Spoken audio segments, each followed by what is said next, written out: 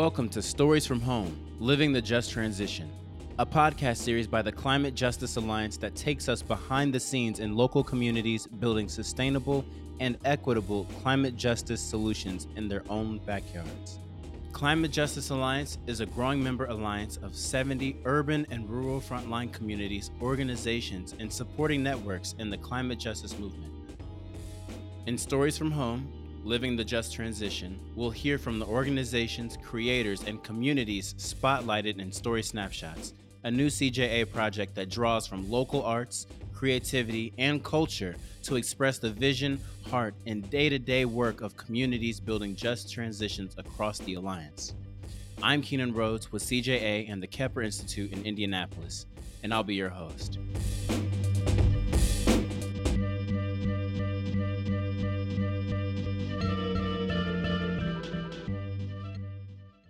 This episode, I speak with Noemi Rodriguez and Gabriela Cartagena of Green Roots, a community-based multilingual organization in East Boston that advocates for environmental justice and focuses on community engagement and empowerment, youth leadership, and innovative projects and campaigns as a way to bring about just transition in their community. Today, we talk about language justice, the connection between immigrants' rights and environmental justice, as well as the community's fight for inclusion in neighborhood decision-making. Check this out and more in their Story Snapshot, a short film and series of family portraits that give a glimpse into the heart and people of East Boston. You can find Green Roots Story Snapshot at storysnapshots.climatejusticealliance.org, along with other CJA groups that have shared their experience of just transitions through art, culture, and expression in their communities. But before we jump in, a nod to language justice, which you'll hear more about in the interview. Language justice is the reason this episode is also available in Spanish. It's the right to communicate in the language we are most comfortable with. Language justice is essentially important when it comes to community civic participation and making vital information accessible to various members of a multilingual community, as highlighted in this interview and in the Green Roots Story Snapshot. You'll hear Jasmine Rumbaut in this episode translating Noemi's responses to English. Take a listen. First, I'd like to ask both of you to introduce yourselves. What is your name? How did you get to Green Roots? And what do you do at Green Roots? Okay, my name is Noemi Rodriguez. And how did I come to Green Roots? It was through an injustice that was happening in our neighborhood. And this is something that happened over 7 years of rebuilding an electrical plant. And I'd been a resident of East Boston for 8 years, and I didn't know that they were building an electrical plant inside of our community. So that's what made me pay attention to what was happening at a meeting that was going on with Green Roots, and that's how I learned of this project, and that's what made me get involved to work with the community, since a lot of people didn't know about that project, and they were about to prove it. What's your level of involvement? Like, how are you involved in Green Roots? Well, my level of involvement was very high because I was concerned about what was happening in the community where my children are also growing up. And so I was part of that story. Now I'm an organizer with Green Roots in the East Boston coast area. Gabby, if you want to speak to that question as well. Hey, my name is Gabriela, and I initially got involved with Green Roots, I think a couple years ago, also because of the Eversource substation. I got involved because my friend interpreted for an Eversource substation meeting, a community meeting, and she does not live in East Boston, and she's the one who told me about the project and was like, yo, Gabby, like, they're trying to build a high voltage substation near your house. Like, do something. You need to get involved. Like, and at that point in time, I was leading youth, doing coastal resilience work with the trustees. That's when my friend Sonia, an interpreter, connected me with Indira, the old coastal resilience organizer, which is now the position Noemi has. And we collaborated with the youth and got them involved in learning about not only the Eversource substation, but learning more about environmental justice and what that means, and how those injustices have manifested in their lives, growing up in my life as well, since we all live and grew up in East Boston. So that's how I originally got involved and learned about Green Roots. Now, I used to be the Waterford Initiative organizer with Noemi together, but now my level of involvement with Green Roots has now reduced a little in capacity because I'm no longer a paid organizer with them. I now organize with City Life Vida Urbana, doing housing justice work, anti-displacement work. But City Life Vida Urbana and Green Roots right now, along with other grassroots organizations, are part of a coalition in East Boston called Pueblo. People united in East Boston to liberate and organize. And through Pueblo, right, City Life and Green Roots and more organizations are doing work around trying to stop one of the biggest luxury developments that's currently proposed in the city of Boston, which is actually in our neighborhood, East Boston, right next to one of the only natural salt marshes in the city of Boston. So my participation with Green Roots is now through a housing justice lens, an anti-displacement lens, and we work together in this coalition Pueblo, which is also highlighted in the story snapshot. Thank you both for your backstories on how did y'all get to Green Roots. But let's back up a little further because you both mentioned the development of this plant. So 2 questions for context. What is Green Roots and what is this plant that's being built in East Boston?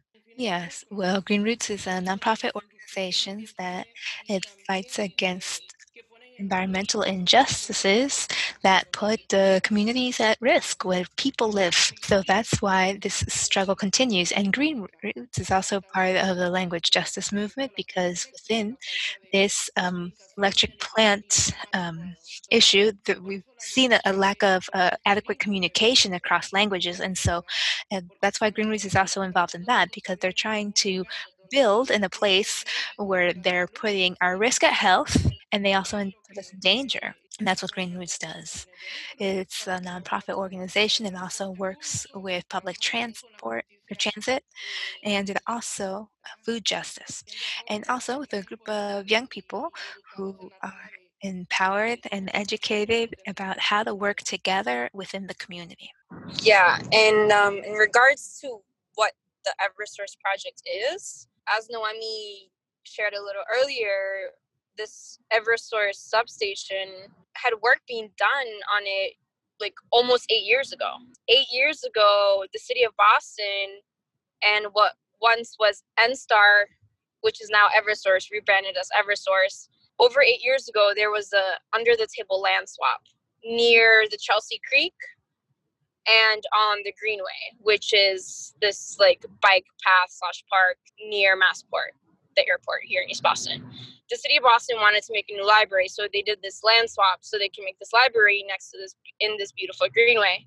Also, back then, our current city mayor of Boston, which was Thomas N. Menino, he promised the neighborhood of East Boston a new soccer field. And where the substation is currently proposed to be built was where our prior mayor promised the neighborhood of East Boston a soccer field. And East Boston is a historically immigrant, like newly arrived immigrant community. And soccer is a big part of the brown immigrant community. And soccer is very high demand. So once word started getting out that Eversource is now proposing to build a 115,000 voltage substation in a flood zone next to a playground, next to 8 million tons of, don't quote me on the tons, but Noemi, is it 8 million tons of jet fuel gas? But there's a tank fuel farm right next to the Chelsea Creek. which is also right next to the Eversource substation that's being proposed. So this Eversource substation is being proposed on this piece of land that ideally was going to be a soccer field, right? Which would have been perfect, like flood field, flood zone, soccer field, grass, perfect. But now we're seeing a high risk infrastructure being proposed to be built in a high risk zone, which has gone through, as Noemi said, a completely exclusive community participation process that has completely excluded the participation of East Boston's multilingual community. And throughout that whole process, that whole community process with Eversource was predominantly in English, was only in English. There were points where the Energy Facility Siting Board, which is the state board that is in charge of making that final decision whether the substation gets built or not, they had meetings where East Boston community members sat in for hours, not understanding a lick of what was being said in English because there's no interpretation provided by the state. Even though, right, our civil rights say they should provide like language access, that was not provided. And there was a point where the Spanish community members testified in Spanish in that English only meeting, but the Energy Facility Siting Board was able to finesse interpretation for Spanish to English, but not interpretation for the community. So that was kind of like a big milestone as to how much the state does not care or put any intention in its community participation process in communities, or even like do its research to know who lives in these communities, what type of language accesses do these communities need. So at this point, we're still pending a final decision, and we're still putting pressure. Green Roots in the community is still putting pressure on the Energy Facility Siting Board, on the EFSB, to reject this project and to build it elsewhere, right? Because why are we still building high-risk infrastructure in 2020 in an environmental justice community? Why aren't we building more sustainable, alternative, municipally owned energy infrastructures? It's 2020, and we're still fighting the government to be able to, to continue to safely live in our neighborhoods. Thank you for the context and the backstory behind this Eversource project and the conflict between this large, harmful institution and their own negative relationship with community. It brings about, I would say, a couple pieces that I got from watching the video snapshot that you produced. And in the video, there were multiple languages and cultures and ethnicities spoken and represented. So I was wondering if you could also speak to what makes East Boston home for these folks, and then how do people feel about home, living there in the midst of all this conflict? Well, one thing, as you've said, it's like the cultures. A lot of times, our children, in my case, our children have grown up in East Boston. So their lives have been with their friends. They have their neighbors that are their friends. And we think it's unfair to have to leave a place because of fear of contamination. We already carry a lot. And, a lot of these cultures, like, for example, Colombians, Salvadorans, Guatemalans, Mexicans, and including other races too, we're here. And, they mean to spend their whole lives here where they arrived, because it's like a port where a lot of us immigrants arrived, because we felt that hope, we speak the same language and that we're going to care for one another as a community. So I think that's what makes us feel like we're in a place that is ours. We speak the same language, but we feel fear when we're attacked and we don't have someone that can help us. Like in the case of Green Roots, that's fighting for us in the community. And also, we think about what's the future of our children going to be like if there's not a park, if there's not a place for recreation. East Boston is a place that is contaminated, highly contaminated, and there aren't places where children can develop mentally and physically. So that makes us feel that this is our community. This is where we've come. This is where we've lived for years. And lots of people will say the same thing, families, they'll say, I arrived 17 years ago, 20 years ago, 30 years ago. And this is what makes us feel that we love this community and that we deserve to be here. And Gabby, could you also speak to that as a East Boston resident yourself? Yeah. So my parents, See, they immigrated from El Salvador decades ago, and East Boston was where they came. They decided to go to East Boston because there were other people from their pueblo, from their community in East Boston that already came to East Boston. So they already knew coming to East Boston that there are Salvadorans there, right? They felt comfort with knowing that people they know that speak their language are in East Boston. So they felt welcome there. And for me now, East Boston is home because that's where I can smell my culture. That's where I smell the pupusas. That's where I can eat pupusas, which is a Salvadoran dish. For those listening, delicious. That's where Mexicans can smell their dish. That's where our Vietnamese brothers and sisters can also can find their food. And I think what makes East Boston home is the amount or the growing solidarity that we're seeing and living, right? As Noemi said, there's a lot of disproportionate impact in East Boston because we live next to a bunch of harmful industries like the airport and these jet fuel tankers. As of recently, especially with the uprisings we're seeing across the nation, right? I recently learned that there were East Boston residents, like Black East Boston residents, who were scared to live in East Boston because East Boston has historically been known as a very racist community, and East Boston has been home to many waves of immigrants, and I just really want to uplift East Boston is home now, especially now more than ever because of the amount of solidarity I am living and taking part in, not only within the immigrant community, but also within the Black community, within this, East Boston is a multiracial pot. East Boston is home because of the amount of resistance we have to put in as individuals and together as community members against, this, against the pollution, against white supremacy, against police brutality, against language injustice. There's just so many layers of oppression in East Boston. Together, our resistance, has brought the community together, in my opinion. And that's why East Boston feels like home, because there was a point where East Boston did not feel like home because I did not feel that solidarity, growing up. Growing up, I just see a lot of people getting displaced. But now, people are still being displaced, but now there's a stronger sense of solidarity because we've been able to better and more tightly knit the loose threads within our community as the time has passed. Especially now during this pandemic, it's messed up, but that's one beautiful thing that has come out of this. So a lot of what I've heard, East Boston has become community for many immigrants that have come from all over and settled in this place and raised children and also brought their culture and their heritage with them.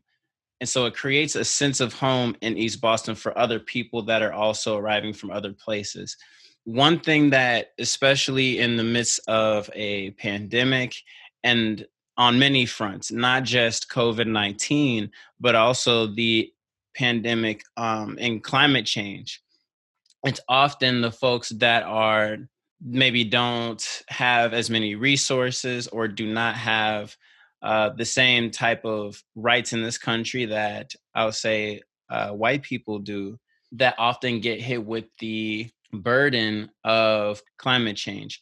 So could you explain more clearly this connection between immigrant rights of the people in East Boston and environmental justice? And if you could speak to the history of that connection in East Boston or even broader, and then how it looks today, would appreciate that.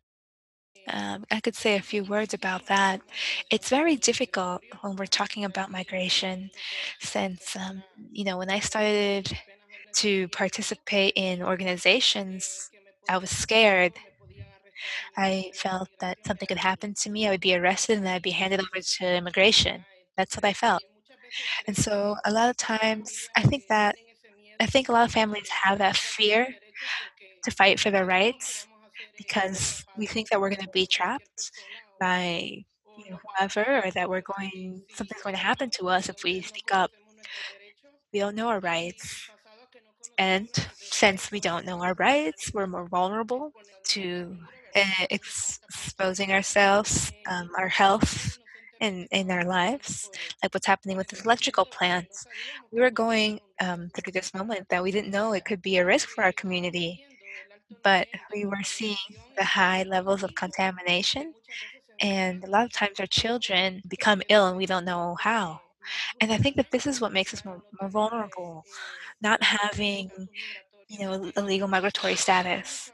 And I think that there are also many abuses because, we're not really taken into consideration the same way that a white community will. And so we're always the ones in greater risk, one because of economic issues. We're the working class.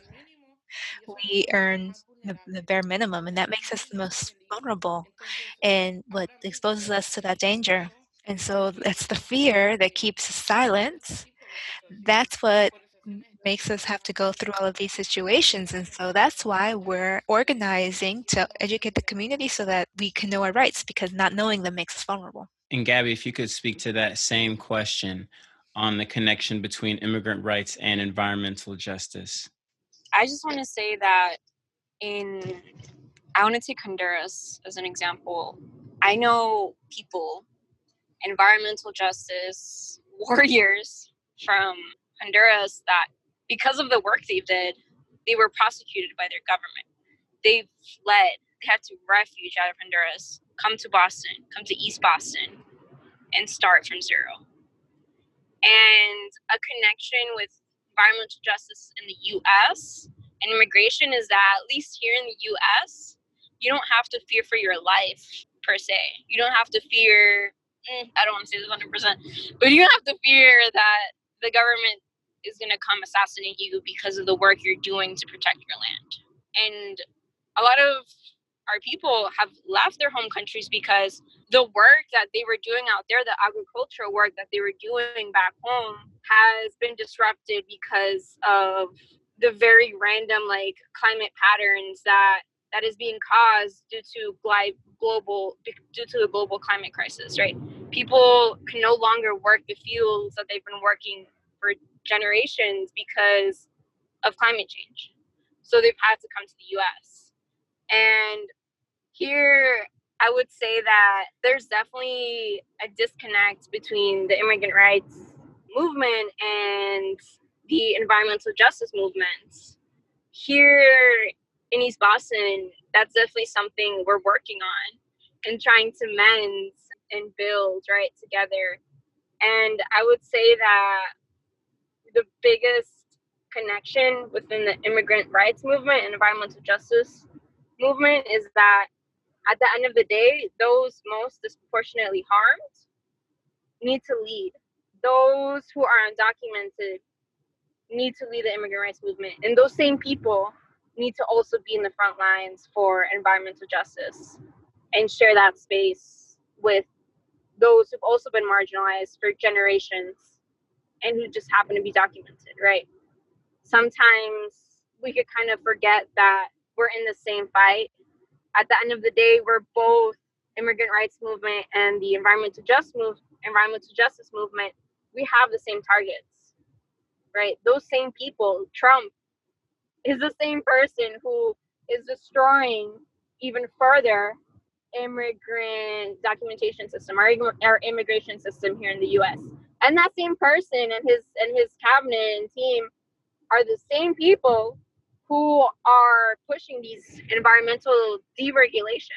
So tell me more about these efforts and these more specifically, these community-based efforts in fighting for the rights and the humanity of folks in East Boston. So you spoke about what Green Roots does, but tell me more about how you both show up and engage in community in trying to stop this plant from being built, how to represent folks that maybe not speak English, how to make sure that the word is out, and what kind of education you give out to the community or that you provide on what we're seeing today. A strategy that we use is walking with people and um, educate them about the rights that we have, why it's not good to have a substation or a plant in our community, and because of the effects that that could have on people. So we teach how we can fight to defend ourselves so that we don't have an electrical plant in our community. So people get excited and they start to have, those frequent questions. Now, how can we fight?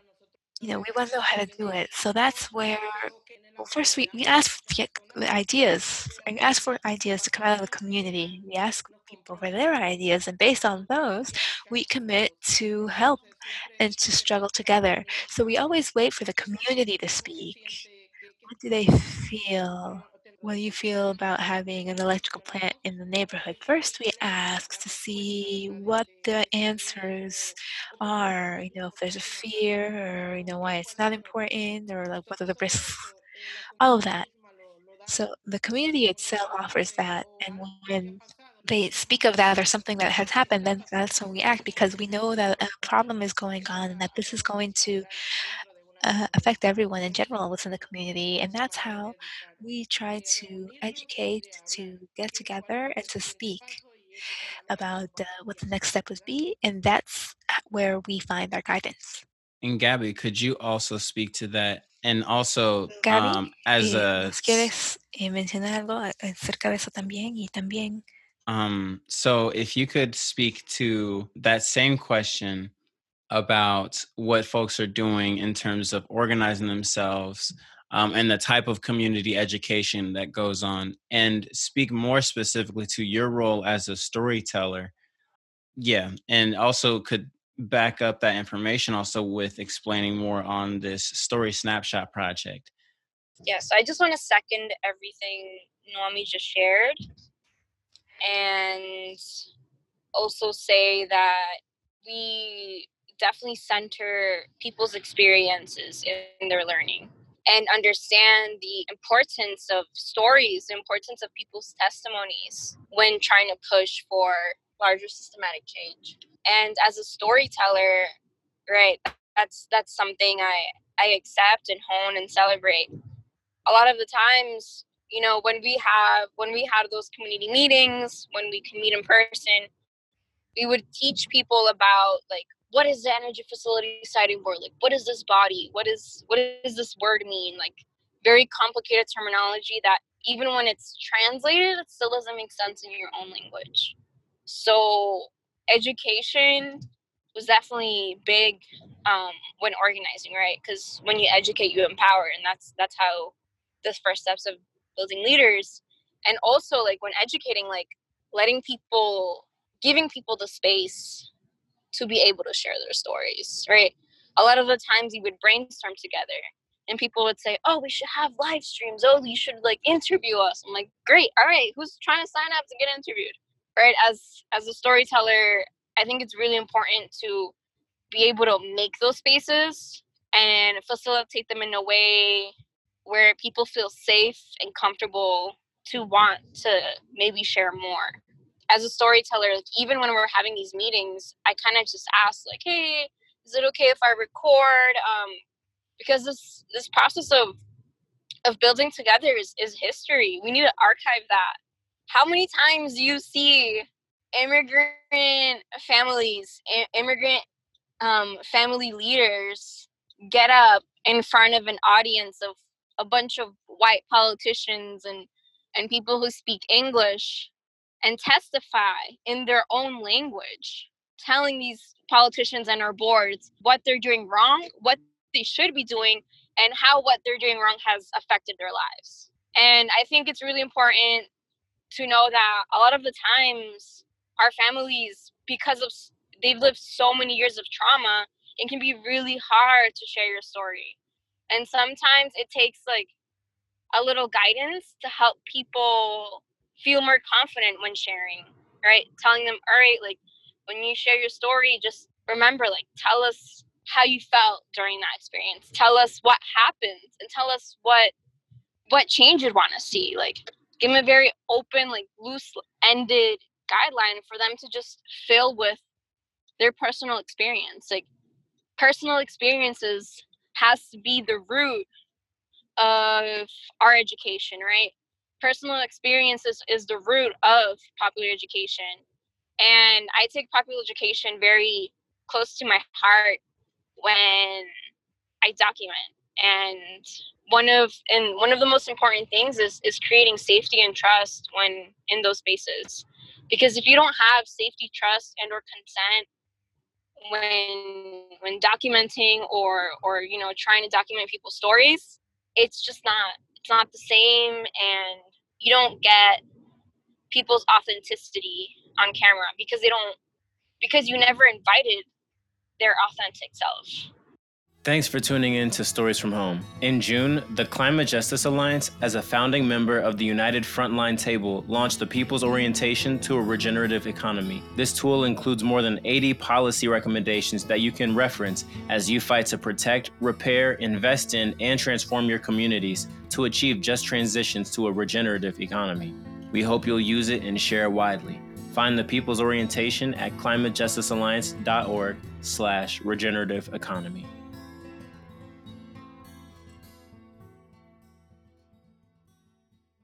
So actually, I realized we've gone a while in this conversation, and this has been very enlightening conversation so far. And I realized never asked you directly about the Story Snapshot project as far as what is it and where did the idea come from to produce this video Story Snapshot?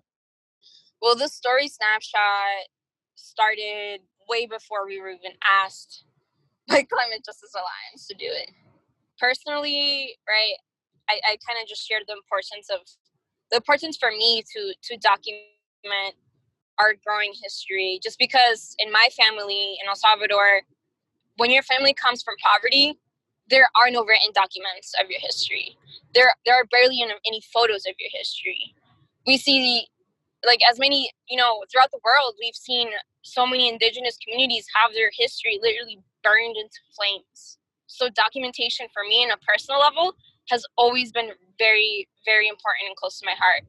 So once I started to see, like, like, we're really doing this. Like, I need to get my camera out and start recording.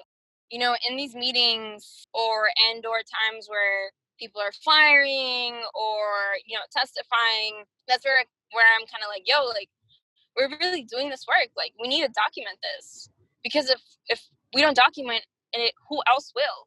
So that was just kind of my drive to documenting, like, that growing empowerment and that growing leadership within our immigrant communities, within the East Boston community.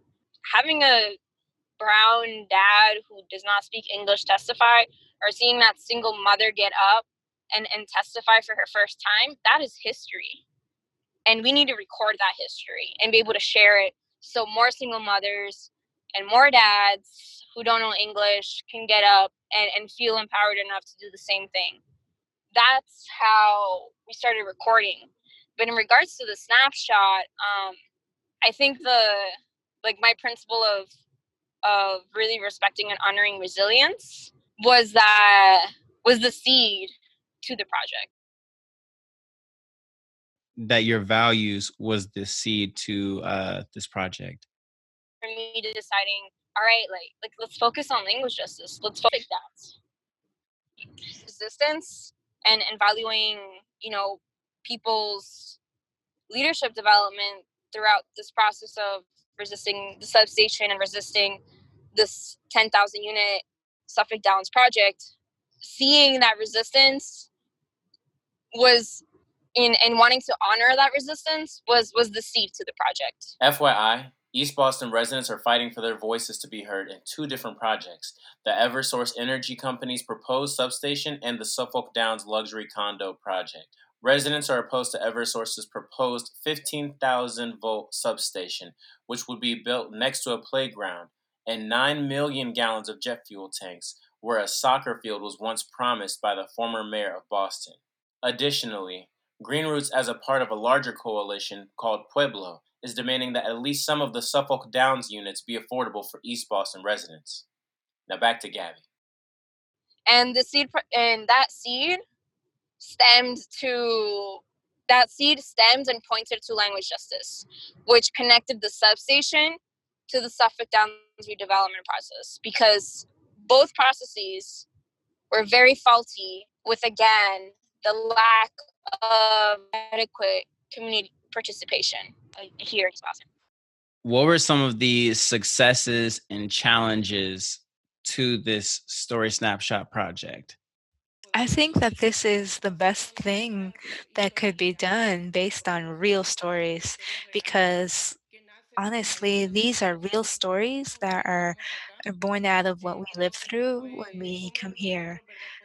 This is about how we could express ourselves using a video, how we can express the injustices, the lack of justice that exists. And I think that that was the idea of how that the displacements rippled after some of these big developers came, and how that affected the community. And so even if the videos seem like they're simple, it's just people telling their story, I think it's actually has a lot of power, because that's the reality. I don't think we could say, you know, maybe it's some things are easier said than done. I think that, Gabby had to work a lot to make this happen. I remember that, and it's about finding the time so that people can express that feeling. I think that's been a big win for me. I think that's been a big success. How can a community express the suffering, the injustices,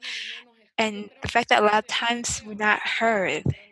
I think that that video can carry forward a very big, powerful message. And as the creator and primary filmmaker of the video, Gabby, what would you say were some of the successes and challenges in making this? One of the successes was, like Noemi just mentioned, like the fact that we documented real life. Like, this is all real. None of this is made up. These are real people who felt comfortable enough to talk in front of a camera, and real people who feel comfortable enough to let me document them, off guard during meetings, off guard during radio shows. And these are real people who a few years back, or even months back, did not have that courage to be able to say what they said in front of a camera, or yet alone like a politician who does not speak their language. I'd say one of the biggest challenges has been time. Because like Noemi said, that documenting all that footage took a lot of time. Like, took a lot of meetings. It took a lot of planning. It took a lot of convincing. It took a lot of developing. Time was definitely the challenge, because it really required me to really carry my camera everywhere, carry my camera and my mic everywhere. And there'd be times where they'd make fun of me, like, oh, like, what's that furry thing you got? I'm like, oh, that's the mic. It's the thing that fights the wind. Trust me, and like, it's safe, it's clean.